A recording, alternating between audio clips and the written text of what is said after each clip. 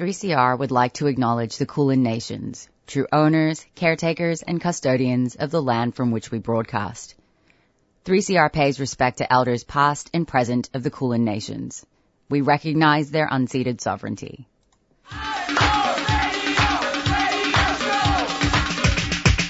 This is 3CR Breakfast. Oh, yeah. Alternative news, analysis and current affairs. Monday to Friday, 7am till 8:30am. Only double. Clap your hands.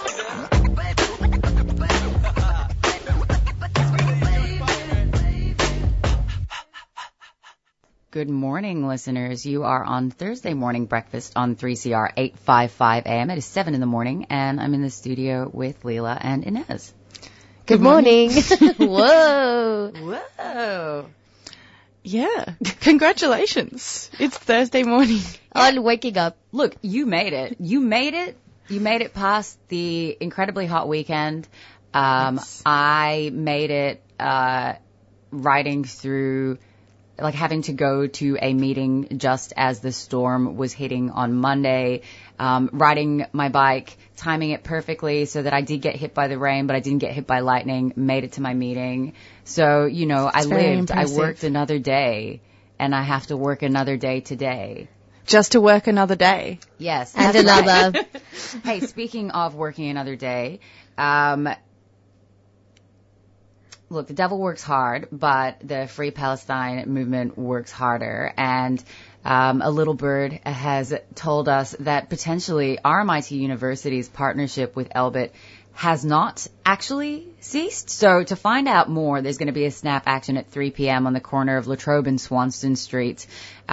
Shane, who has been running that action for ages, is going to be back, and I think we'll be able to find out a bit more about what it means for pending research partnerships to sort of still exist, because RMIT University has said there is no ongoing partnership, but it's been pretty unclear about what that means, whether there's ongoing funding, for example, to support PhD students to do research around, the Elbit systems connections. So, worth heading down and, demanding transparency and accountability, because as we've seen over, the past few months, universities in so-called Victoria are absolutely riddled with defense contracts, and this is just not on. We have to call it out. We have to bring an end to it. People have been doing incredible work at HTA in Campbellfield, and we got to do similar work in places where the intellectual labor is actually going into the production of, weapons of mass destruction, or even just their components.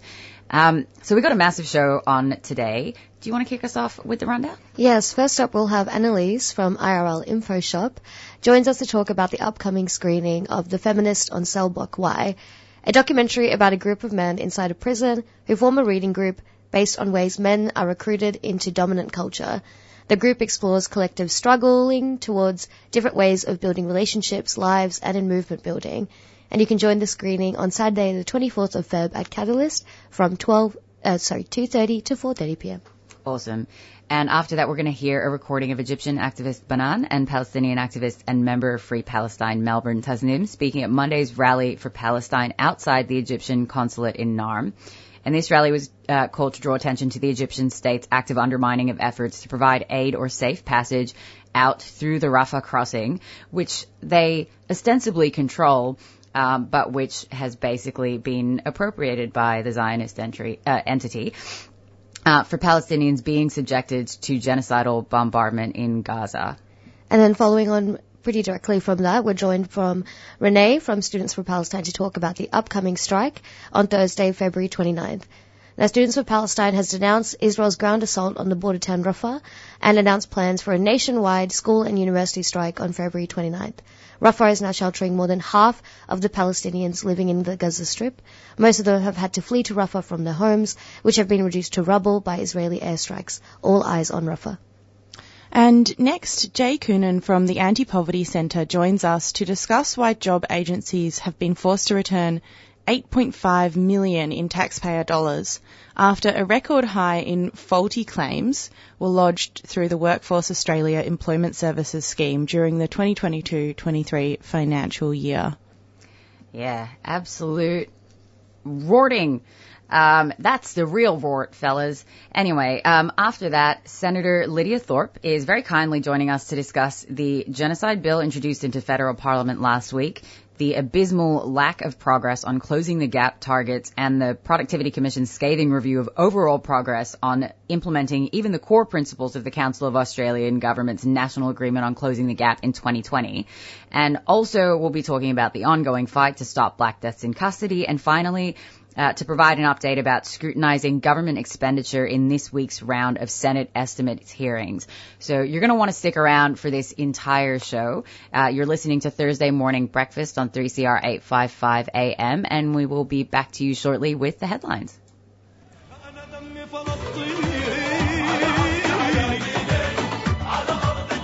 What's taking place in Palestine is horrendous. The people of Gaza, who have survived ethnic cleansing, 3 wars and a 16-year siege, are now facing the biggest attacks ever mounted against them.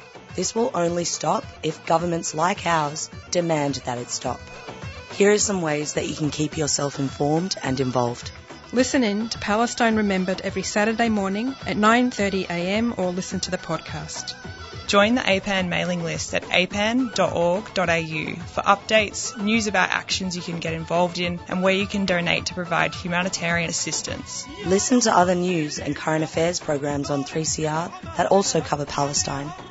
The oppression of the Palestinian people has been going on for 75 years. It has to stop. You can be part of making that happen by staying informed and active. APAN is a proud supporter of 3CR.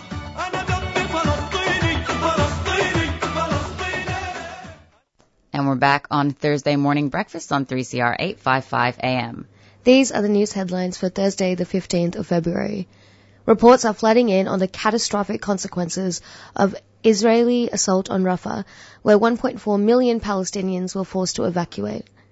The only place for Palestinians to go that hasn't already been destroyed by Israeli forces is into Egypt, but the Egyptian authorities have refused a general entrance for refugees. At the border with Egypt, Israelis continue to block humanitarian aid trucks from entering Gaza. While trapped, Palestinians face severe shortages of food, water, fuel, and medicines. Meanwhile, the most recent ceasefire talks involving the United States, Egypt, Israel, and Qatar have ended without a breakthrough. In Naarm, protests by Palestinian activists and allies continue despite backlash from the Zionist colonial entity groups, including protests by a collection of activists at the HTA factory in Hume. HTA is a contractor for weapons manufacturer Lockheed Martin and forms a vital part of the supply chain for F-35 Joint Strike Fighters, which Israel uses to drop bombs on Gaza. Also in headlines, this week marks the anniversary of the apology to the stolen generations, and survivors are calling for action to address the number of First Nations children who continue to be removed from their families. First Nations children are 10.5 times more likely to be in out-of-home care than non-Indigenous children. Arrente man William Tilmuth, who chairs the First Nations-led organisation Children's Ground, says the system is stuck at the crisis end, rather than investing in prevention. Mr. Tilmuth says there needs to be a massive systems change, where control is given back to communities. In related news, a new position of National Commissioner for Aboriginal and Torres Strait Islander children and young people has been announced in an effort to protect and promote the rights and well-being of First Nations children and address the number of children in out-of-home care. CEO of the Secretariat of National Aboriginal and Torres Strait Islander Childcare, Catherine Little, has welcomed the announcement, saying the appointment of a new commissioner will help hold governments to account. In other news this week, migrants and advocates have welcomed new legislation that provides a critical step in upholding migrant workers' rights. Naarm-based Human Rights Law Centre said the Migration Amendment Bill takes steps to remove systemic barriers facing migrants at work, including introducing visa cancellation protections, decriminalising undocumented work, and establishing criminal offences for employers who exploit workers. Finally, in headlines, an appeal hearing for the Living Wonders case is taking place this week, where 3 federal court judges will assess whether Australia's Environment Minister is required by law to scrutinise the climate harm of new coal and gas projects.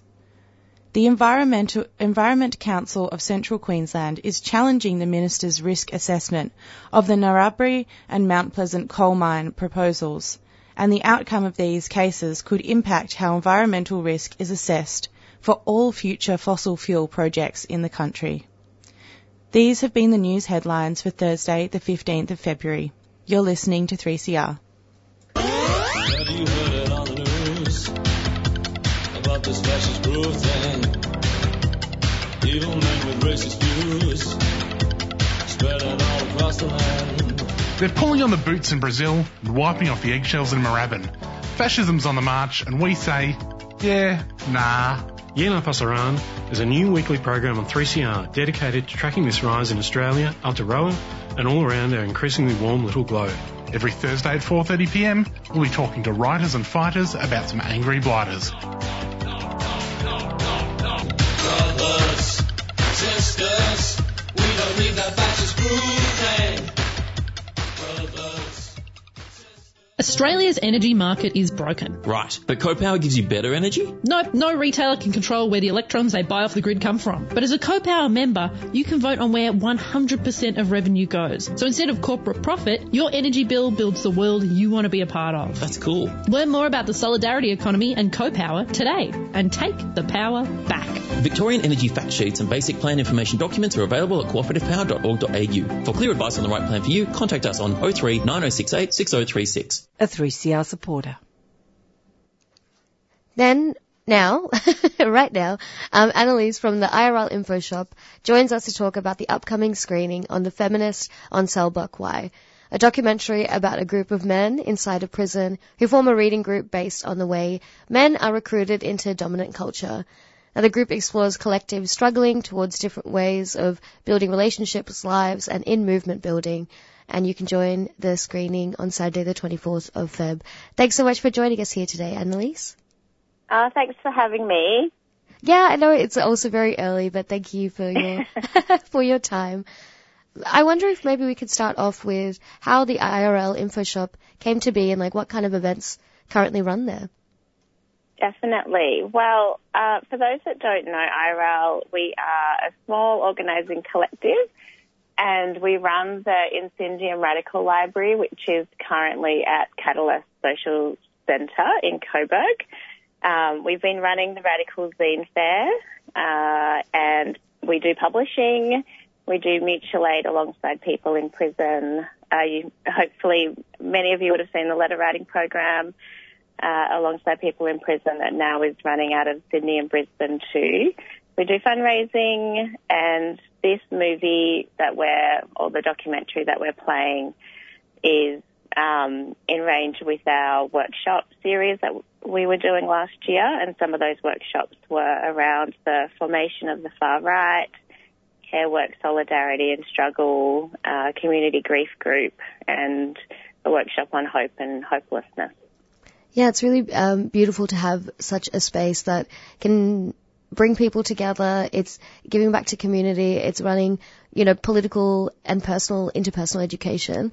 When thinking about the movie, the documentary Feminist on Cellblock Y, a lot of it is centered around, it's a reading group, but also thinking about how people are recruited into dominant culture, whatever culture they can sit within. So I'm wondering for IRL, why pick this specific movie? And I know you've stated it's similar to, similar workshops that you've done, but I'm wondering what you hope that this movie will convey to the audience and also be in line with your work. Well, we picked this particular documentary because it is created by all the premise of it is created by people who are wanting to work on their own recruitments into cultures of domination. And, I think when we've been recruited into cultures of domination and we have that consciousness and then we're wanting to do that stuff ourselves and create projects and also contribute to movement building, it's much more powerful, I would say, than somebody else sort of coming in and telling us about our own recruitments into dominated culture, which is also useful when we're not seeing that ourselves. Yeah. But I think, there's sort of two reasons why this film. One is because, it kind of has that for us, by us ethic.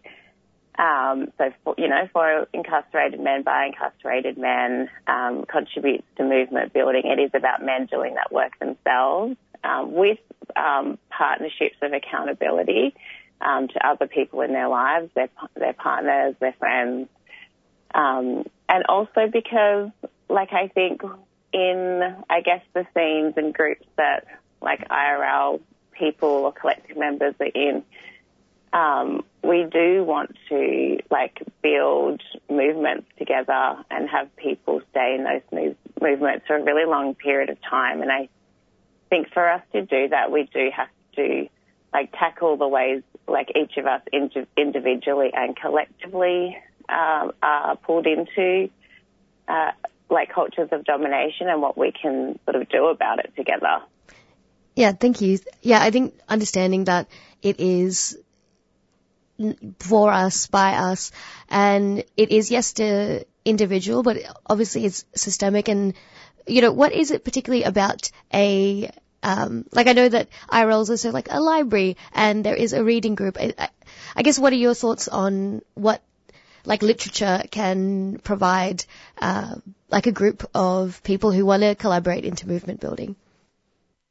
Well, yeah, interestingly, the group, so what it became, which was Success Stories, they were really heavily influenced by Bell Hooks and Bell Hooks' work on the ways in which men are recruited into patriarchy particularly. And, Bell Hooks wrote about that this is a social problem, not an individual problem. Yep. And it was a very non-blaming approach to thinking about what do we do about the problem of dominant masculinity, and that this problem is also a problem for men. Yeah. And so I think for I'm not sure because I'm not Richie, but it seems like for Richie they were really influenced by literature, by theory, and they were integrating theory into their lives and thinking about the influence of theory around change making. And obviously I think Bell Hooks is an academic, or was an academic, and but her writing is, I would say, quite accessible. Yeah, definitely. Some, not all of it, but I think some of it is quite accessible.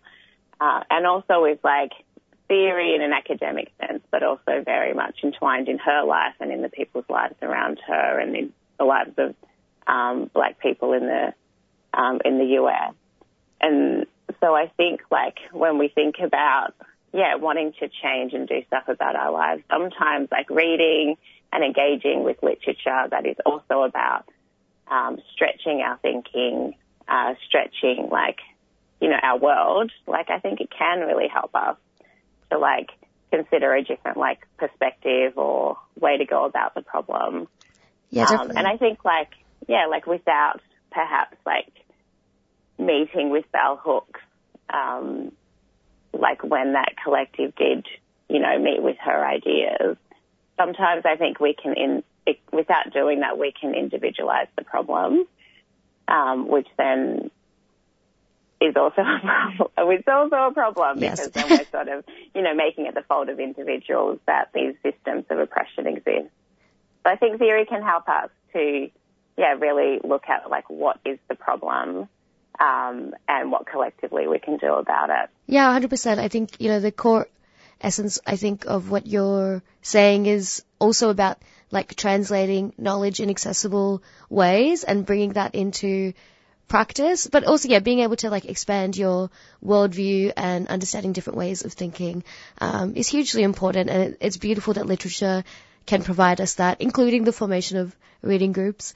And I guess with the screening that's coming up on the Saturday 24th of Feb, what do you hope to convey from the audience? Also, who would you really like to be in the room? Well, we're hoping, so we're going to do the screening and then we're hoping to have a discussion about the screening and to talk about the relevance to people's own lives. We would love to have many people at the screening, but also particularly we would like to have people that feel that they are pulled into dominant masculinity, and have like noticed perhaps some of the ways that impacts their lives and impacts their organising as well. We'd welcome and open to anyone that would like to engage with these ideas. But I think what we've seen over time in doing a range of stuff around challenges to dominator culture is that it seems like people most affected are people that show up to events like this. And we would love to have like people that, feel a bit more pulled into it and like perhaps are getting some benefits from the ways in which, entitlement thinking works in the world would come and, engage with the ideas and be with us and think about how we can do this together. Yeah, definitely. I think it's really important to highlight that. Would you have maybe like any advice on maybe like a friend or a family member, and you're like, hey, I don't know how to approach like asking you to come to this screening. Do you have any advice on like how we can bring more people who are pulled by dominant masculinity and culture into the room? Oh, wow, that's a really big question.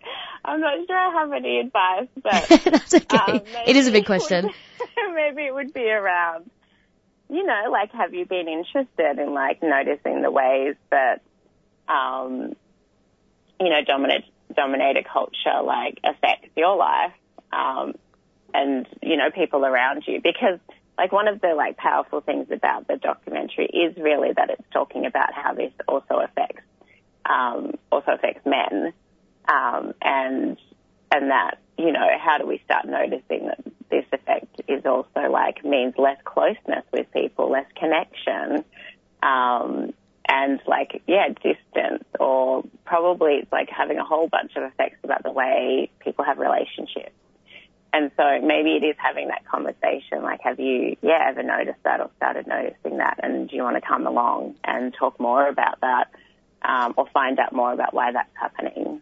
Yeah, amazing. I think that was really beautifully put, and I think our listeners and also myself are taking away a lot from this conversation about how to invite people into the room. And lastly, how can we show up to the screening? I know it's Saturday the 24th of Feb, 2:30 to 4:30 at Catalyst. Was there anything else that you'd like people to keep in mind when attending? Yes, we would love for people to wear a mask and take all COVID precautions. That would be really great. We will have like our air filter on. It is like, it doesn't have windows, the base at 144 Sydney Road. So also being aware of that.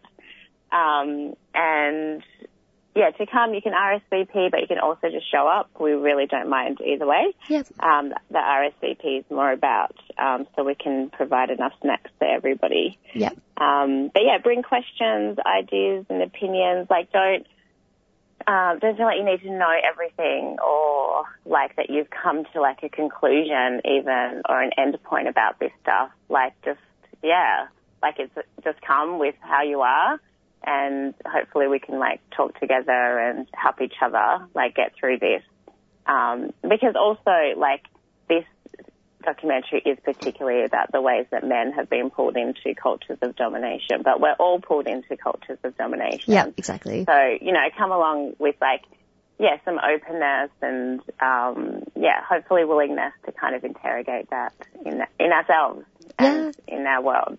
Yeah, definitely. Thank you so much, Annelise. This has been a really insightful and, meaningful conversation about what it means to be, pulled into dominant culture, what we can do to support each other, and interrogate the ways of thinking that are, dominant in our discourse and maybe in our minds, but, working together for it. But I hope you have a really beautiful day for the rest of your day, and thank you so much for coming on the show.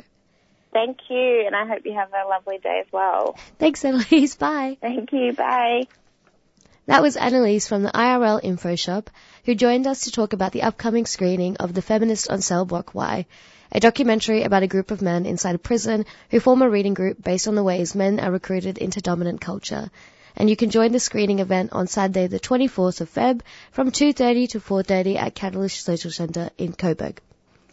Now, it's been terribly remiss of us to Forget to mention that this week is 3CR's subscriber drive, so just want to do a little bit of a plug for that. Here is Uncle Robbie Thorpe with more.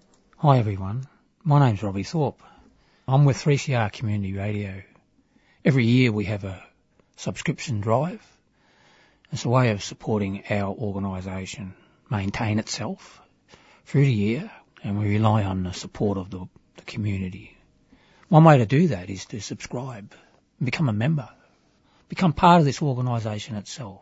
Get in contact with 3CR. You can go to the website 3cr.org.au, or you can ring on 9419 8377.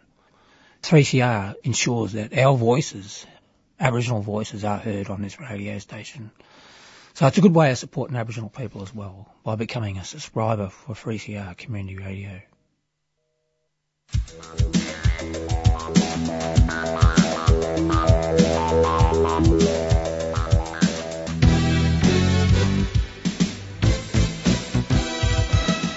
Hi, I'm Jeffrey. I'm Alphonse. I'm Erwin. And we are from the Voice of West Papua. Tuesday 6:30 until 7:30 p.m. News and music from West Papua.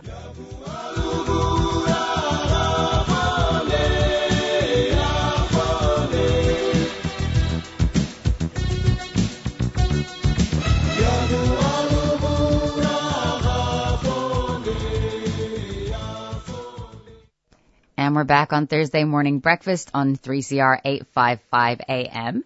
And now we're going to hear a recording of Egyptian activist Banan and Palestinian activist and member of Free Palestine Melbourne Tasnim speaking at Monday's rally for Palestine outside the Egyptian Consulate in Naarm. This rally was called to draw attention to the Egyptian state's active undermining of efforts to provide aid or safe passage out through the Rafah Crossing for Palestinians being subjected to genocidal bombardment in Gaza by Israel.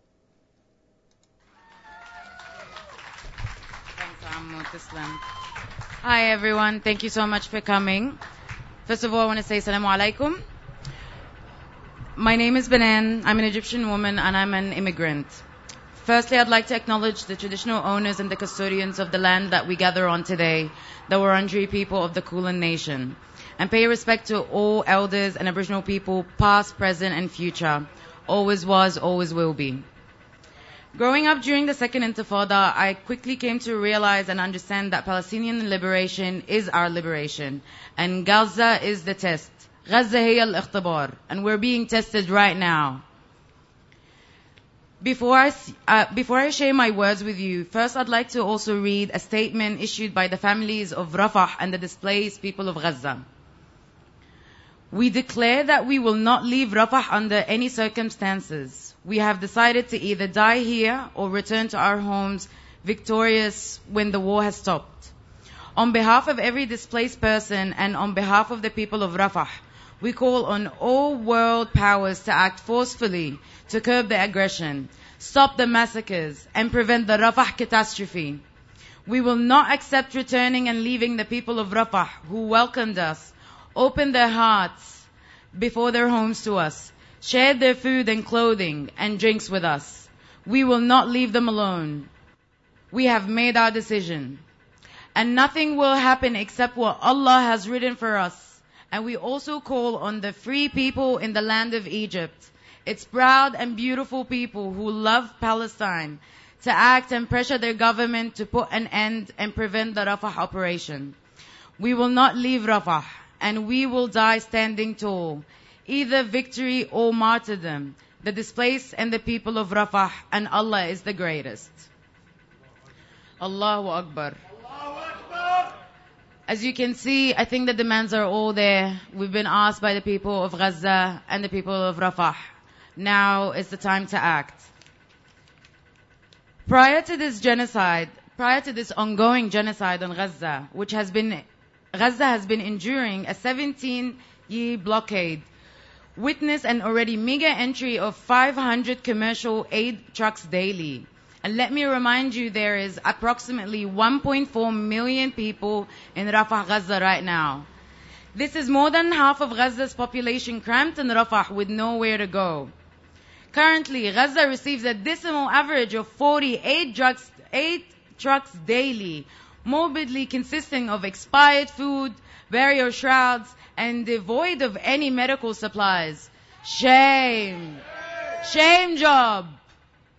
Since Israel's comprehensive siege on October 9th, vital resources like water, fuel, and food have been ruthlessly cut off, resulting in a dire famine that surpasses the available resources that these trucks could provide. Shame. Despite 58,000 injuries reported, Palestinians needing life-saving treatments are allowed through Rafah Crossing at a rate of only 10 or 20 people per day. Shame. 10 and 20 people? Shame. Over 10,000 people have tragically died since October 7th due to Egypt's denying their entry for life-saving treatments. Egyptian brokers aligned with the military export hefty bribes up to $10,000 per person for Palestinians desperately seeking to cross Rafah. Shame. Shame job. Shame job, Sisi. We demand Egypt to open the Rafah crossing and stop complying with the Israelis blocking on Gaza right now. Yesterday, actually. Let the humanitarian assistance into Gaza and open the border to the injured to be evacuated to hospitals outside Gaza with no restrictions. Sisi says that the Rafah border is open from Egypt's side but closed from their side. Who's they? I can't find an answer. What is stopping Egypt from controlling its border with Palestine? What is stopping Egypt from exercising its sovereignty over Egyptian-Palestinian border?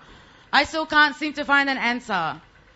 I can't seem to find an answer that doesn't go back to the government's collaboration with the Israeli apartheid regime. And this matches with how the Egyptian government has historically failed the Palestinian people. We are complicit in this genocide and we say not in our name. Shame. To be this close to Gaza, sharing an arbitrary border, and instead of rushing in aid and allowing our siblings in if they wish, allowing them for medical attention, you profit off their pain? You profit off their suffering? Shame. Shame. Cashing in on a genocide. Shame. Where are you going to show your face from Allah? You claim to be Muslim. Shame.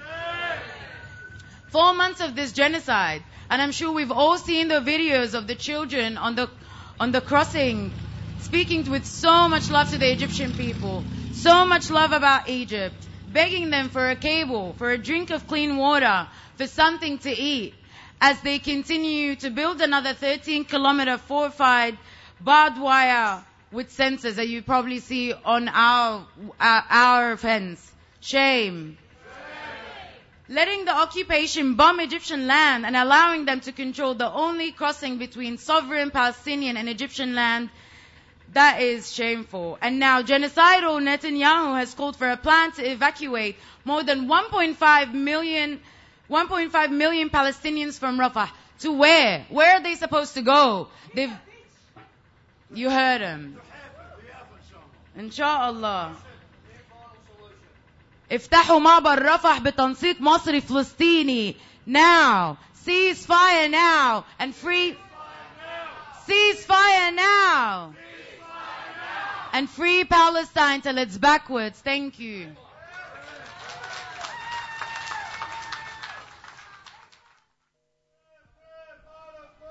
Free Palestine.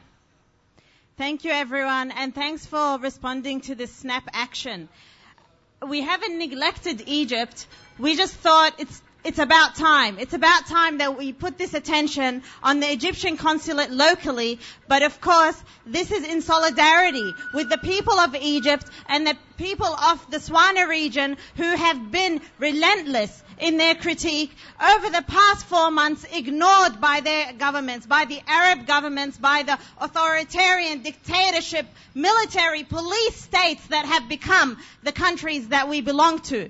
As a Palestinian, it has been my duty to stand with the other nations in the region who have accepted Palestinian refugees, but not only that, who have carried the Palestinian struggle for over 100 years. The only reason that Israel is able to carry on this genocidal assault on Gaza is because the world conspired to defeat the Arab Spring, the Swana Spring. This is why we are here. 20,000, 30,000 murdered in cold blood, and the Arab streets are not able to aid them. Why? Why are we in this situation when in 2011, and we just marked the anniversary of this spring, these nationwide revolutions, why is it that now we are desperate and now we have very few avenues to support the people of Gaza? This was done because of imperialism, and it was done because of Western empire and Western interests in the region that will not allow our people to decolonize, will not allow our people to be liberated. And when I say our, I do not mean the Palestinian people, I mean the people of the region who have been brutalized, who have been subjugated and repressed for decades upon decades, and before that centuries, under the boot of empire.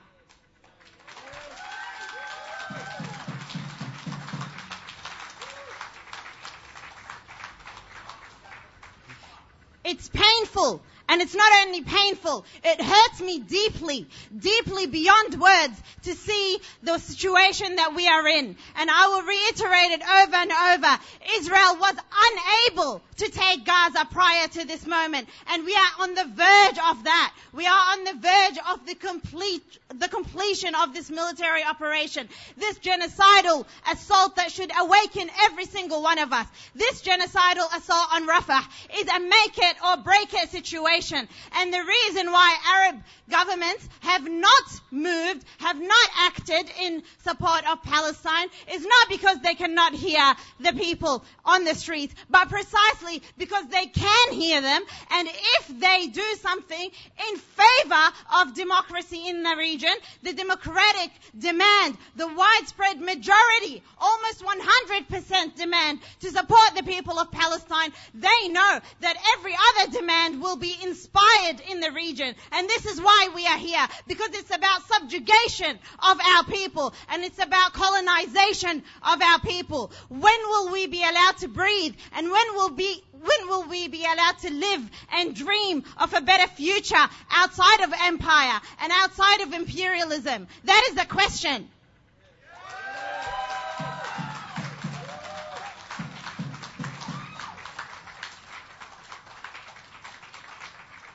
The last thing I'll say is the reason why this is painful is because this wasn't achieved only through military dictatorship. Actually, it was achieved through racism and through collaboration of classes of people within the Middle East who accepted the military coup, who accepted Sisi. When people stood against the military coup, we saw that what happened, and that was the Rabaa massacre, another make or break situation. When Rabaa happened, that was the moment for people to stand with the people of Egypt and say, this is unacceptable.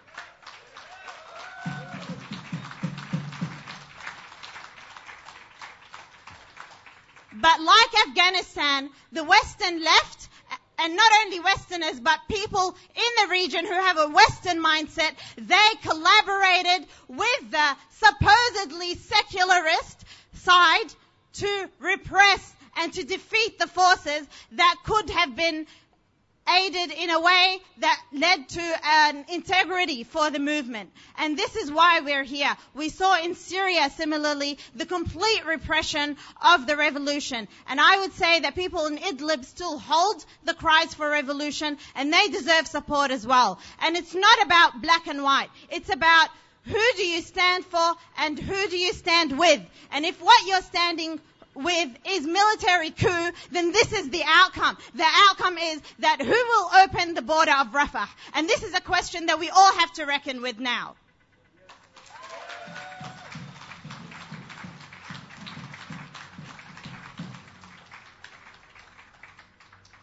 We need to get smarter, and we need to be very clear and committed about what kind of future we want and what kind of fight it will take to get there. Because the fight led to deaths, led to massacre in Rabaa. And that scared many people. And that shifted a lot within the Egyptian society. But what that led to is a police state. It led to thousands being executed and thousands being detained and tortured in Egyptian prisons. And that is unacceptable. That cannot be where our politics takes us. Thank you.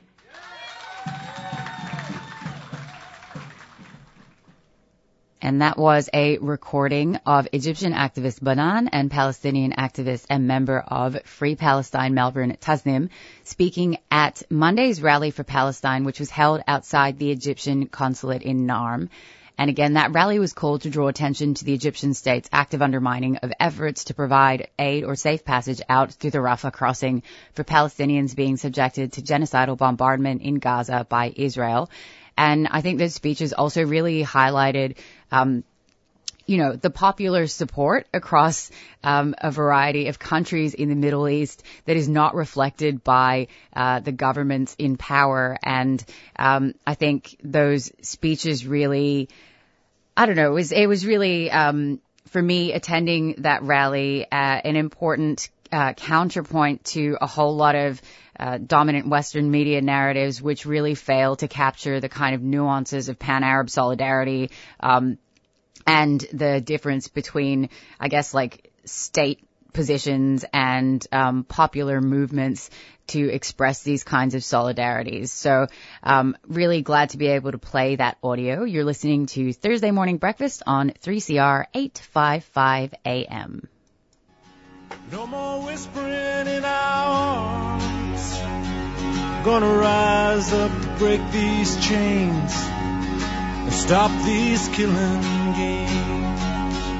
Indigenous Social Justice Association Melbourne invites you to join us on Saturday the 17th of February at midday at the State Library, Swanston Street, Melbourne, to mark the 20th anniversary of the death in custody of Redfern teenager TJ Hickey. Honour the memory of TJ and the many deaths in custody families that now number more than 555 since the 1991 Royal Commission into Aboriginal Deaths in Custody. No one to date has been held responsible for these deaths. We demand end the practice of police investigating police and immediate implementation of all 339 recommendations of the Royal Commission into Aboriginal Deaths in Custody. Come along Saturday 17th of February, midday at the State Library. ISJA Melbourne is a 3CR supporter.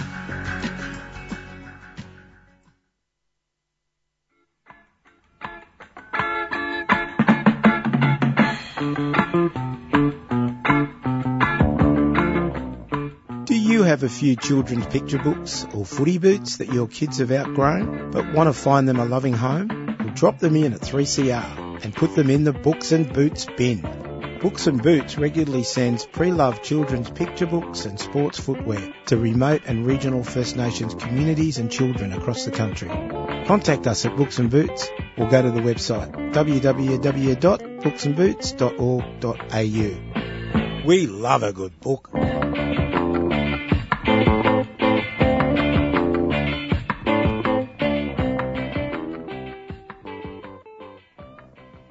And following on from our previous pre-record from the Egyptian rally, we have Students for Palestine's Renee to talk about the upcoming strike on Thursday, the February 29th.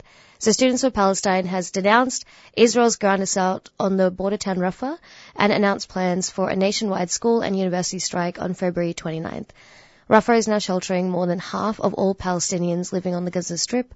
Most of them have had to flee to Rafah from their homes, which have been reduced to rubble by Israeli airstrikes. All eyes on Rafah, and thank you so much for joining us here today, Renee. That's right. Thanks for having me. Yeah, well, I thought maybe we could start off with, why Students for Palestine has called a strike and why it's particularly important right now with what's happening in Rafah. Yeah, well, like you said, Israel's launched this, horrific bombardment of Rafah, pushed around from one spot to another by the Israeli army for the past, 3 or 4 months. And now 1.5 million displaced Palestinians are trapped in this enclave, which has been besieged. Over 100 people have been killed in the past couple of days in what was once a safe zone. So we called it because we think students need to take disruptive action. The newspapers and the media have totally deprioritized the issue, and we want to show that, we're going to start off the new year with disruptive action for Palestine, and we want to show that, young people don't agree with what's happening, and, we want to show the resistance. Yeah, definitely. I think it's so important that, students have called this and that there is such power in numbers. I wanted to maybe touch on why it's particularly important for students and young people, particularly striking out of schools or, universities on this day, and what unique power do young people have in striking? Yeah. Well, I think you kind of look at the last couple of strikes that we had last year. The first one that the school students did was like over 2,000 students walked out of school and came to the city. It was the biggest school strike for Palestine in the entire world. I think it shows that, young people, don't agree with what's happening and have an appetite to come out and protest for Palestine. I think with this one, we kind of, want to inject some of that, some of the, excitement and of the high school students into uni students. I think that the more people on the streets, the better in terms of, challenging the status quo. Students play a really important role in any kind of movement, but, especially for Palestine, striking is really important. And what's happening in Rafah right now is an atrocity. So we really need people to come out and strike with us. Yeah, definitely. Attending some of the school strikes that you've held in the past where you're also like chanting in Melbourne Central, and also a lot of the chants are really organised, like you're telling people to speed up and speed down, and it's also echoing throughout Melbourne Central. I find it really powerful to have that many people echoing through like the halls of consumerism, especially saying you have to demand to listen to this. I'm wondering how, the other strikes that you've been on, what are the kind of like sentiments that you have carried or really like felt in the room that really like motivate you or your peers to be like, we have to keep doing this? Yeah, well, I think like one of the main things, the first one that I went to is just like, one of the main things that that they tell you is, Palestine is this really complicated issue and you can't possibly understand what's going on and you should all just stay in school and go to class and whatever. But it's like, you go to this strike and it's like 2,000, 15, 16-year-olds, and all of them are just so politically sharp. Like, they know exactly what's happening. Like, they know how, horrific and wrong it is. They know how, hypocritical our government is and how complicit they are. I think it's just really powerful and inspiring and, shows that, even though our government and our universities, and our schools want to stop us from listening, people still want to come out and fight. I think shows that, I think we need to keep doing it. Yeah, definitely. Yeah, wanting to come out and fight every day.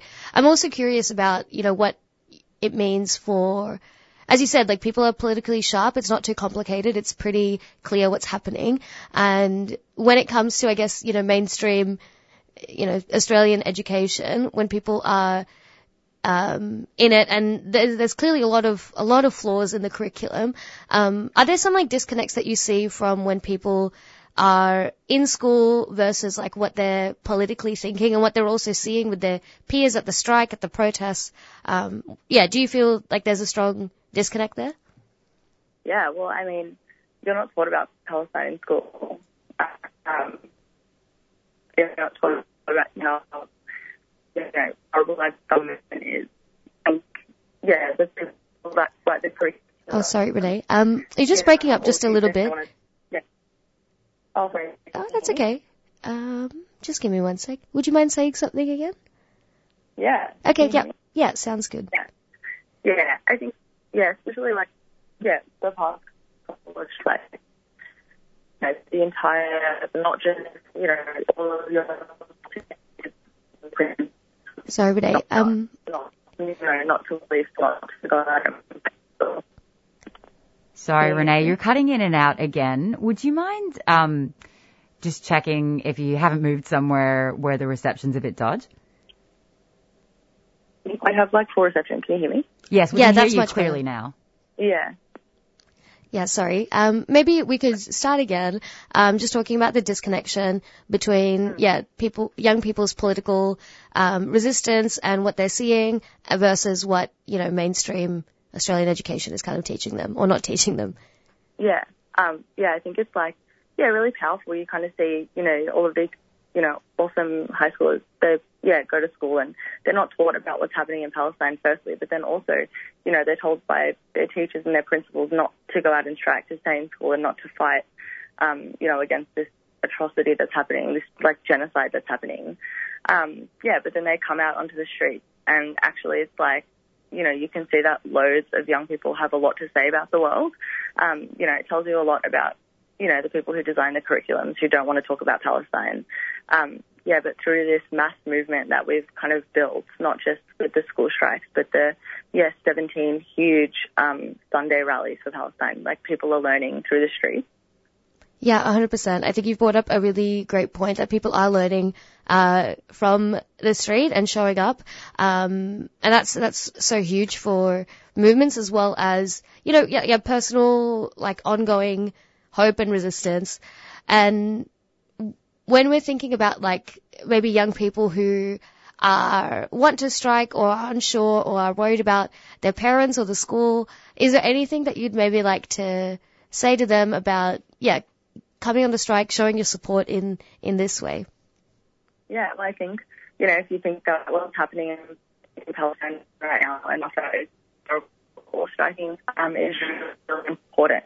And, coming out and showing that even though the news wants to, stop talking about what's happening, even though everyone, all the way from to easy who condemned the school shootings last time, important, showing that young people do stand with Palestine. Hey, sorry, sorry, Renee. You're just breaking up again a little bit. Sorry. No, that's okay. That's all right. So maybe we can just double check, when we're thinking about. Yeah. Yeah. If you wanted to maybe repeat your point, just because we missed a little bit. Sorry. Yeah. I think. Yeah. If you think what's happening is terrible, come out and strike basically. I think just, the whole actions that we're doing over the holiday. Even despite being great people still going to come out.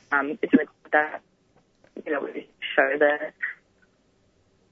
the political establishment that, definitely. Palestine. Amazing. Thank you so much, Renee, for. School students, uni students all over the are going to come up all at the same time to. Yeah, definitely. Thank you so much, Renee. Yeah, we'll pop it in the show notes. Thank you so much for coming on the show. And we will hope to see everybody on the school strike for Students for Palestine on February the 29th. But I hope you have a lovely day as well. Thank you. So that was Renee from Students for Palestine, who spoke about the upcoming strike on Thursday, February 29th. Students for Palestine have denounced Israel's ground assault on the border town Rafah and announced plans for a nationwide school and university strike on February 29th. Rafah is now sheltering more than half of all Palestinians living on the Gaza Strip. Most of them have had to flee to Rafah from their homes, which have been reduced to rubble by Israeli airstrikes. All eyes are on Rafah right now, and you're listening to 3CR 855 AM. It's currently 7:53. Hey everyone, this is Jen Clower. I'm here at 3CR Radical Radio, and it's just a little reminder that you might have forgotten to subscribe, so why don't you do it now? Jump on the phone 9419 8377 or online at 3cr.org.au/subscribe. Let's keep independent community radio alive.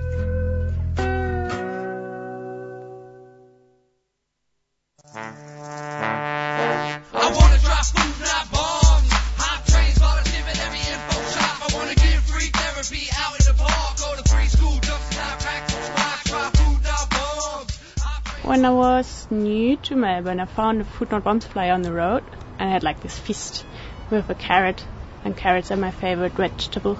Yeah, I think they were asking for help doing stuff, and I got in touch. We, rescue food that would otherwise go to waste. I like the aspect of sharing food and not making anyone feel obligated to pay anything for it. We make a real point at Food Not Bombs of involving everyone who wants to be involved in whichever part they want to be involved in. For more information, go to fnbmelb.noblogs.org.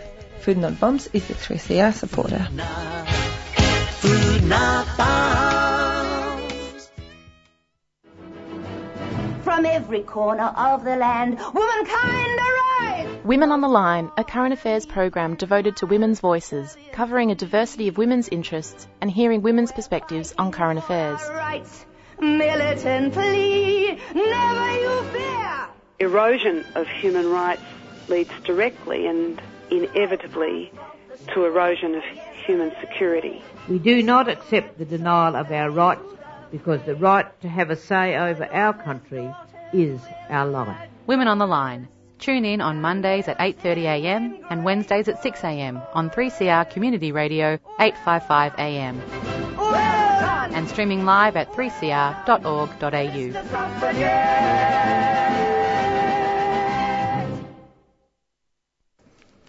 Now, Jay Coonan from the Antipoverty Centre joins us to discuss why job agencies have been forced to return $8.5 million in taxpayer dollars after a record high in faulty claims were lodged through the Workforce Australia Employment Services Scheme during the 2022-2023 financial year.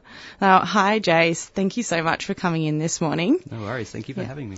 So first up, I thought for those who might not be currently in the job seeker system or those who are just, I think after a while it all kind of just gets the same flavour and you forget how the actual parts work.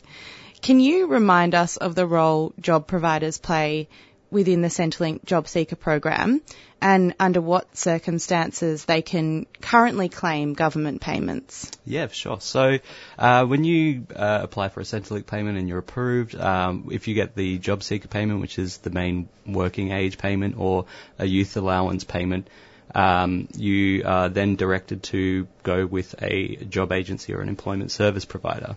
And so their role is essentially to help you find work, except that they don't do that because they are generally incompetent and untrained. So they, the main role that you do is applying for work, but these job agencies, if you don't find work quickly enough, they will put you into training courses, that do get them payments, or if you're in there long enough, they put you into the forced labour program, which is work for the dole.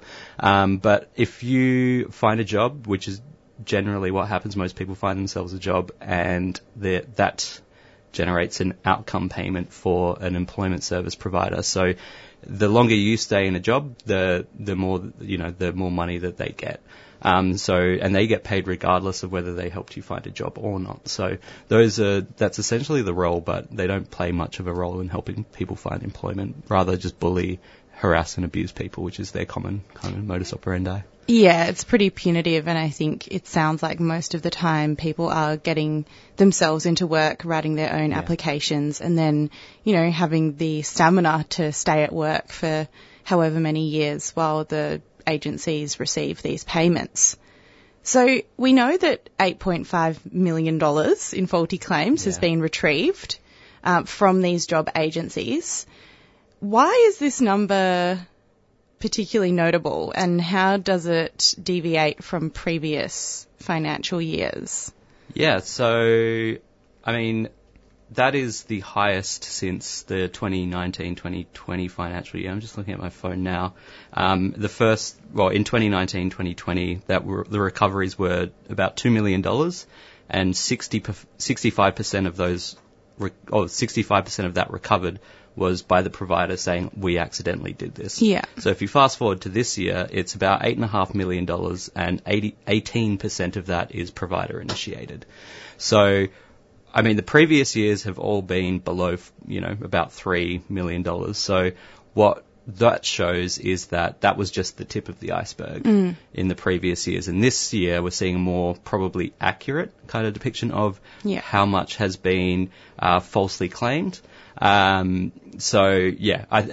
think that is just the tip of the iceberg, because we know that their practices it has been reported in the media recently. There's the largest employment service provider, which is also a private company, APM, has been, falsely claiming or getting job seekers to claim that they found them work and telling them to submit those. So, the Australian Unemployed Workers Union, for example, has highlighted 2 cases with that.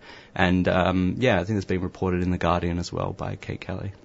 Yeah, I was wondering if you could go into the details a bit more on how the privatised system particularly lends itself to rotting and what those kind of cycles look like.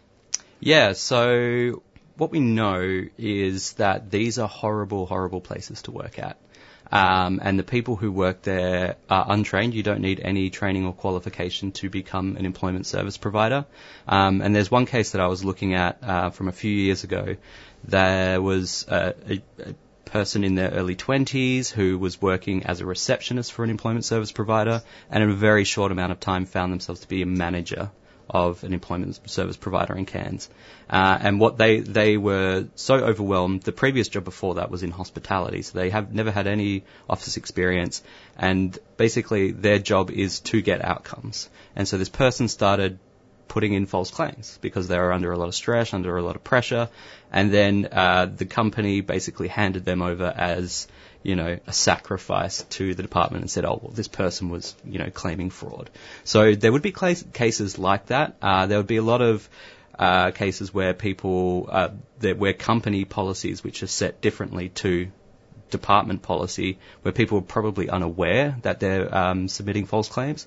And so probably what's happened now is with the new Workforce Australia program, which used to be called Job Active, is that the department have better software or detection to pick these up, and that's why they're getting them, and that's less of a provider-initiated thing. So that's probably another thing that's going on in there. So there's multiple different moving parts, and there could be multiple explanations, and I don't think all of them are nefarious, and I definitely don't think any of them are altruistic. Yeah, that makes sense. Thank you for explaining that.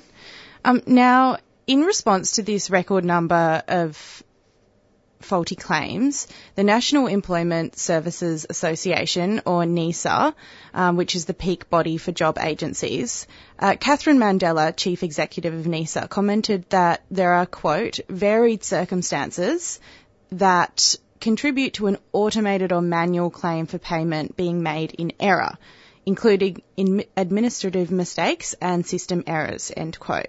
So I was wondering what you kind of make of this explanation from the chief executive of the peak body, and do you think that NESA plays a role in enabling, I don't know if it's misconduct or just poor management from job agencies? Yeah, so there's 2 parts. I'd say that quote is kind of correct, but I don't think that the person saying that is saying that for a good reason. Basically, NESA is a protection racket for employment services, so they're the peak body, which means that all the job agencies who want to be a member of NESA pay them a fee, and NESA's job is to lobby the government to get the government to pay job agencies more money. So there's that kind of perfect circle of snouts in the trough of public funds, because it's all funded by the taxpayer. None of it comes from private, payments. So, they're just, a protection racket that's just kind of playing down and minimizing how cooked the system actually is. Yeah, that makes sense. So there's kind of this unlimited resource of public funds to pay for private companies to flourish and make money. Yeah, billions and billions of dollars for them. Yeah. So it seems pretty obvious that NESA doesn't have the will or the capacity to hold their systems accountable for these failings. What would you like to see in place to hold the system more accountable? Yeah, so first of all, the main thing that we advocate on is to, end all mutual obligations, so no more payment suspensions or payment penalties for people who don't do their mutual obligations, and immediately bringing in an end to work for the dole. Like, those are the two biggest things. And also, like, you know, once people are not forced to have to go to their job agency and they have a voluntary service, that allows for job agencies to actually just focus on trying to find people employment or trying to help people get work ready, which is not what happens at the moment. So I think they would actually prove themselves as a service and worthy of, public expenditure if they were actually doing the job that they're paid to do. So that's why we call for a fully voluntary service. And obviously we know they won't do that, because if they don't do that, then these companies won't make money, because their business model is not designed to help people get jobs, because it's just to manage poor people, basically, and make sure that they're jumping through hoops to justify getting their social security payments. But yeah, a voluntary service to make them do their jobs so people can get jobs. Yeah, thank you for that. Just adding on for that, as someone that has had a lot of conversations with job seekers, with people that are in this system right now, do you have any advice for protecting yourself while you're dealing with job agencies, potentially looking for red flags when it comes to them making faulty claims on your behalf? And would we even know if a faulty claim had been made on our behalf as job seekers? So the biggest red flag to keep an eye out for is when they ask for pay slips. So you're not required to give them pay slips under any guidelines or any social security law. They cannot touch you or hurt you. And if they ask for a pay slip, you just say no. Because what they're doing then is they're taking that pay slip and then they're using that to generate an outcome payment to claim that they got you their job. So that's like the first biggest red flag. The second red flag that might come along, they'll probably send paperwork to, also claim that they found you that work. Or if you started a job and tell them, then they might send paperwork to say, oh, you've started working at this job, and that's another red flag to keep an eye out for. So those are the two biggest ones, but just in general, like, you do have more rights than you think. They're not given to you when you go to job agencies. There are plenty of resources, particularly through the Australian Unemployed Workers Union, and they also have an advocacy line where you can call up to have a chat with them about that and find out what your rights are, because they are there, they do exist. They're not great, but the sooner you learn to self-advocate, the better. The better time that you'll have, because you'll have more control over a pretty weak situation. Yeah, thank you so much, Jay. We'll include all the details for those resources in our show notes. Thank you so much for joining us this morning. Great, thanks for having me.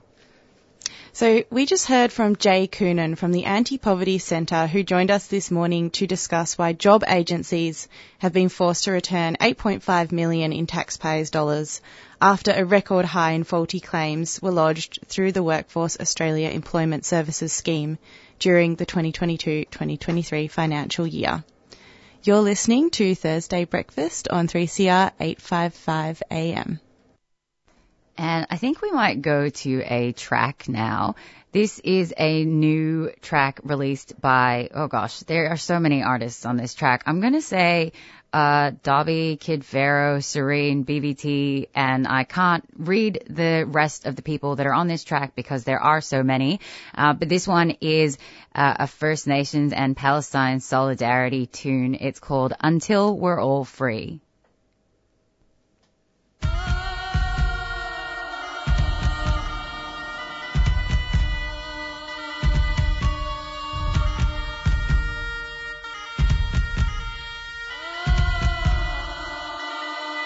We all want peace.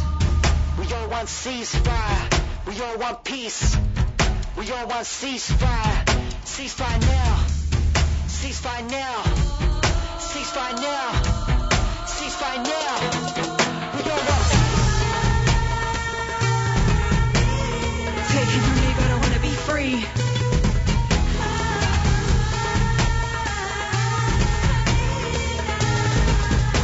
Just a kid trying to be when will you see? From Gaza to Gaza, we keep it radical. West Tony's morals, I think a sabbatical. How did this catapult slinging my shot? Like it or not, I keep it factual. They killing kids, Well, we kick it back and score, tell me what gives. Are you not mad at all? This ain't go swim. I'm jumping in, I'ma be screaming like cannonball. I see more from beneath the smoke than your dreams entail. Dreading hope, I heard their cries when the lights go out. Laughing once, they ain't breathing now. Midsummer dreams on which I grown, bleeding out, losing hope. My ancestry ain't once been wrong. You just a disease, don't call this home. Say you'll fight our land, our right till the end of time, until we're all free. From the river to the sea.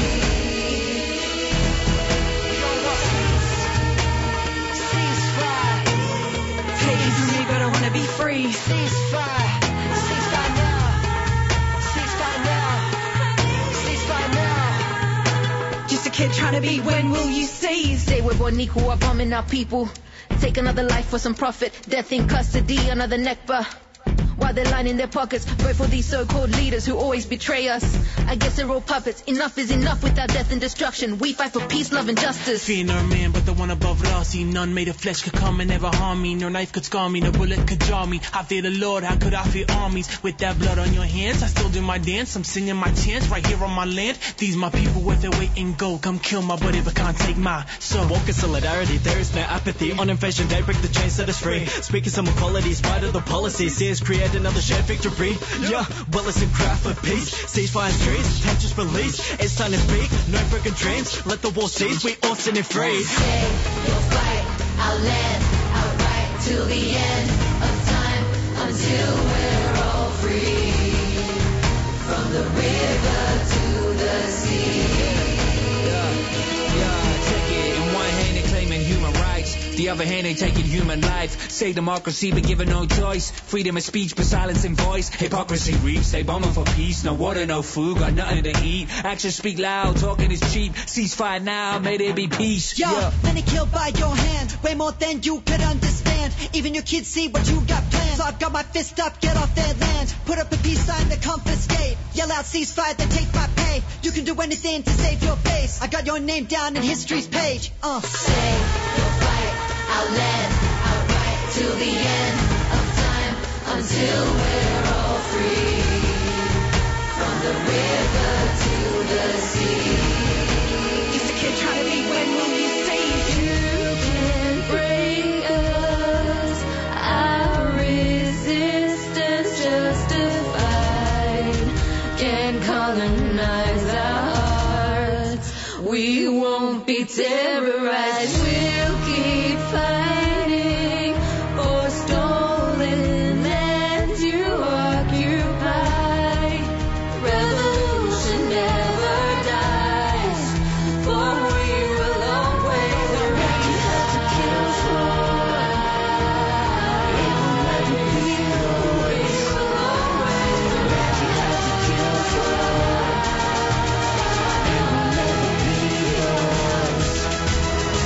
فلسطينية أنا أصلي إيدي على الكعبة ما بترك أرضي صهيوني ماسك مفتاحي في إيدي قلبي وسلاحي. You better run جايين cowards with guns خايفين نحرر هالأرض راجعين ولك هذا فرض. Yo, 1788, so much pain. 1948, ain't shit changed but the names. Beat the game, play the same. Burn the demons, down with flames. They're pushing World War III for the prophet sheet. Breaking our bodies, can't break dreams. 2024, beat the drums and wobble. We don't want your war. The world watches why Gaza get bombed. We all one piece, but the war carries on for how long? Nobody innocent children died. Did a mother have to cry? Did a father have to curse? Why? News corps sympathize, fears for lies, but the truth is in the sky when there's nowhere to run. And as the smoke clears out, they did it to colonize. It's genocide. Ceasefire. Ceasefire. Take it from me, but I wanna be free. Ceasefire. Ceasefire now. Ceasefire now. Ceasefire now. Just a kid trying to be. When will you see?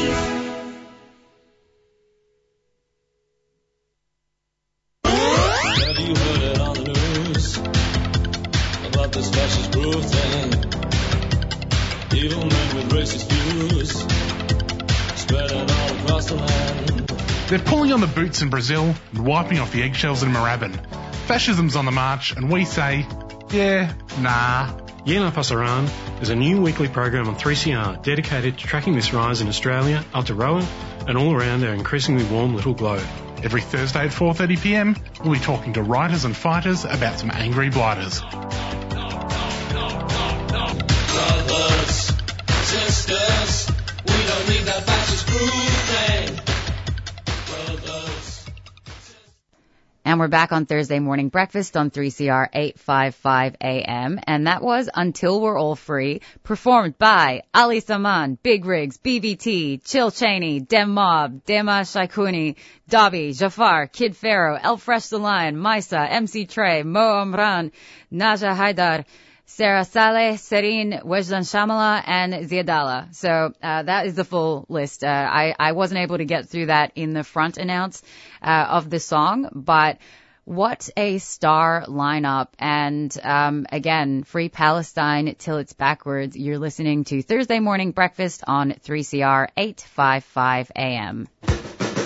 Have you heard about 3CR's national programs? Coming at you on community radio stations around Australia, produced in the studios of 3CR Melbourne. Services will be cut, jobs may well be lost, and workers' entitlements will be undermined. Their basic human rights are as important as everyone else. Over 200 million years, individual species have evolved. I mean, birds were once dinosaurs. Anything nasty online seems to be targeted against women. Muckaty is a bad deal, but muckaty is absolutely not a done deal. You're listening to Women on the Line. Welcome again to Lost in Science. And welcome to another edition of The Radioactive Show. You've been listening to Earth Matters on the Community Radio Network. Hello and welcome to Accent of Women. Anarchist World this week. You are listening to Let the Bands Play. Tune in to Stick Together, worker stories and union news. Grassroots Voices broadcast weekly on the Community Radio Network.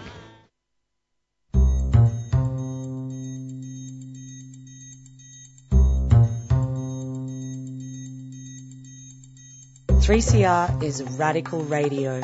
Through our on-air content and community structure, we promote real change for workers' rights, gender equality, environmental action, disability justice, and on racism and First Nations sovereignty.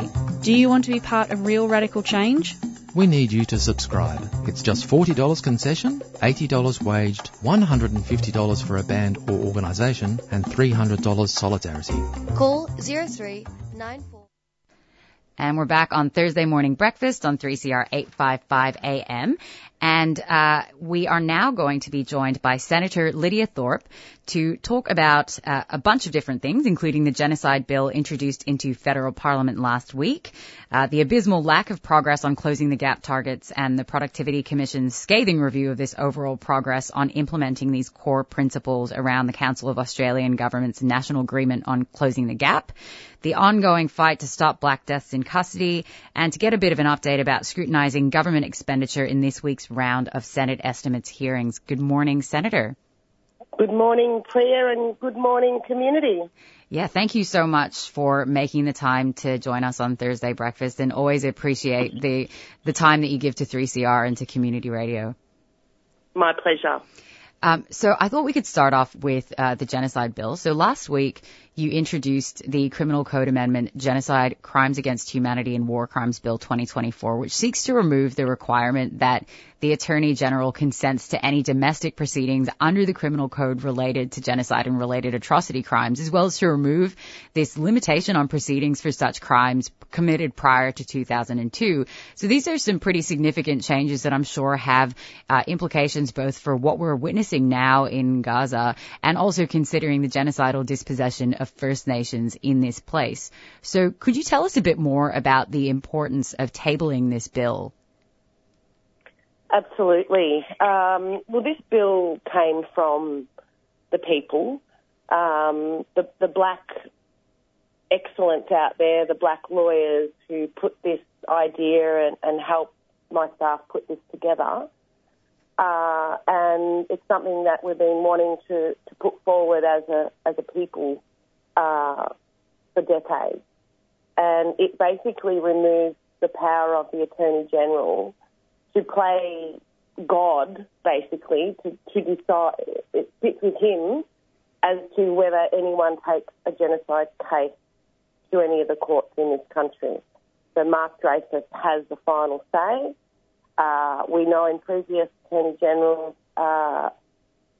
there have been cases put to them and they've denied those cases, one for Myanmar that I know of, and one other. So there have been cases that have been knocked back already by the AG, not this particular AG that I'm aware of. But basically the bill takes away that power, and it gives people like us an opportunity to put a genocide case into the so-called Australia court system. Mm-hmm. And that's something we've not been able to do. It's basically, he's the blocker for us and for Palestine and for others to get any kind of justice in this country. Yeah, absolutely. Because, when it comes to questions of sovereignty in this place as well, the federal court, the federal courts basically, defer any consideration of that, any robust engagement with First Nations sovereignty, saying it's a jurisdictional issue. Look, I also wanted to turn to the federal government's response to the Productivity Commission's Closing the Gap review report, which was released on the 7th of February. And there was a clear highlight of failure by state, territory and federal governments to address their 4 areas of priority reform. And I know now this week's Closing the Gap annual report, again, documented pretty abysmal outcomes. Only 4 of 19 key areas were identified as on track. And 4 areas for Aboriginal and Torres Strait Islander people worsened over the past year, which also overlapped with the referendum. And this included social and emotional well-being, children thriving in their early years, adults not being overrepresented in the criminal justice system, and children not being overrepresented in the child protection system. Sorry means you don't do it again. Can you tell us a little bit about, these outcomes and the government's response? Well, firstly, sorry is just heartless. There's nothing in that apology. And they made sure when Rudd made that apology that there was no legal ramifications in that apology. They picked through that apology with a fine-tooth comb to ensure there was no justice for us except for a heartless sorry that they continue to celebrate every year while our children are still being taken away from their families. In terms of the closing the gap, what a ridiculous excuse for genocide. I mean, they know that this is going to happen every year. As long as they don't implement the Royal Commission into Aboriginal Deaths in Custody, all of those recommendations and all of the recommendations to the Bringing Them Home report, then they're just making up things as they go along. They won't address the root cause, which comes from genocide and invasion and dispossession. You hear politicians saying tinkering around the edges. Well, that's all they do. They maintain this slow genocide of our people by continuing to fail on more outcomes than not. And it's just a disappointment for blackfellas in this country every year. Here we go, closing the gap, another eye roll. How long am I going to live this year? There's no, my life expectancy hasn't increased according to closing the gap. And it won't until we get justice for our people in a way that saves our lives and continues our survival as a race of people in this country. Mm. And I'm going to poorly paraphrase Mununjali and South Sea Islander Professor Chelsea Wadigo here, but I've definitely appreciated her commentary on closing the gap as even an idea which just ends up being a constant rehearsal of a litany of failures of the government to, respectfully engage with Indigenous peoples, so that it just ends up basically being a record of a proud record of the government's, inaction on actual justice in this place. It's quite sickening, actually, on the day when you're in that building, and they bring their captain's picks in and, have a morning tea, have a celebration.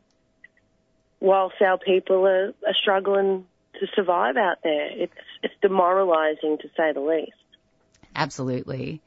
Now, I wanted to turn to a final issue. Now, Senate estimates is running this week, and this includes Treasury and Foreign Affairs hearings continuing today, and there's going to be cross-portfolio Indigenous matters heard on Friday.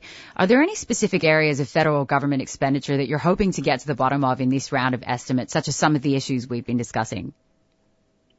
Well, absolutely. We need to make sure that they're not funding police stations and police dogs out of the Aboriginal, the Indigenous Australian strategy, or whatever they've called it, the AIS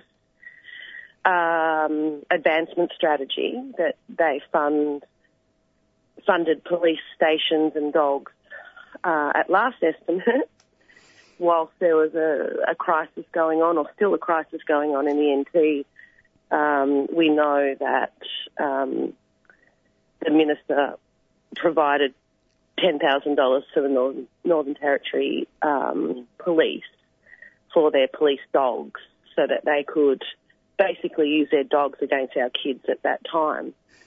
So I'll be looking at where the money has gone, in, particularly to non-Aboriginal organisations. We know that Clontarf, for example, is very, very well off. They've got a partnership with the AFL, and it's a boys' football program. They're very well funded. They're very well connected to politicians, and so they get well funded every year, while our girls get nothing. The other issue is treaty. I mean, the Albanese government went to the election promising the Uluru Statement to be implemented in full. They failed the referendum, which we knew they would. They should never have had that racist referendum in the first place. They should have started with truth, then treaty, and then had a conversation about constitutional recognition. But what they've done and what they're saying is that they don't want to continue with truth and treaty. They're going to kick that down the road. And we want to know where the $5 million has gone that they allocated to a Makarrata commission. So we'll be questioning on that. And a number of cultural heritage issues and native title issues. My office is inundated with blackfellas across this country being done over by their land councils or by their corporation, because, again, they're too close to government, they're too close to the mining companies, and we need to question those land councils that are denying their traditional owners a say on what's happening on their country. That's happening everywhere. And usually when we do question land councils or estimates, you don't get the full picture. So it's a difficult process to get answers. The problems are so overwhelming, and the government are very good at controlling the narrative when it comes to estimates, shutting you down. I have more questions than I have time. Yeah. And, the deal with estimates is it's heavy in numbers from the government, so the government control all the committees and they control all the questioning, and if it gets too hard, then they'll cut you off and move on. So I'm looking forward to it, though, and I hope that everyone listens in. Absolutely, and wishing you all the best for that. We will be keeping an eye out, of course, to see what figures come out of there. And again, thank you so much for making the time for joining us this morning, Senator Thorpe. My pleasure. Thank you. Thank you. And that was Senator Lidia Thorpe, who joined us to discuss, among other things, the genocide bill introduced into federal parliament last week, the abysmal lack of progress on closing the gap targets, and the ongoing fight to stop black deaths in custody, and also provided a bit of an update about scrutinising government expenditure in this week's round of Senate estimates hearings. Now, that's all we've got time for today on Thursday Morning Breakfast on 3CR 855 AM. But we will catch you next week. Just one final plug for Subscriber Drive, which is happening all this week. You can call the station on 03-9419-8377. Drop in during our office hours, Monday to Friday, 9 to 5. And go to our website to 3cr.org.au/subscribe. We will catch you next week. Thanks so much again for your time. 3CR Breakfast would like to thank the New International Bookshop, Melbourne's independent radical bookstore and venue, for their financial support of this program. You can find Nibs in the basement of Trades Hall in Victoria Street, Carlton. Keep up to date with upcoming events at nibs.org.au.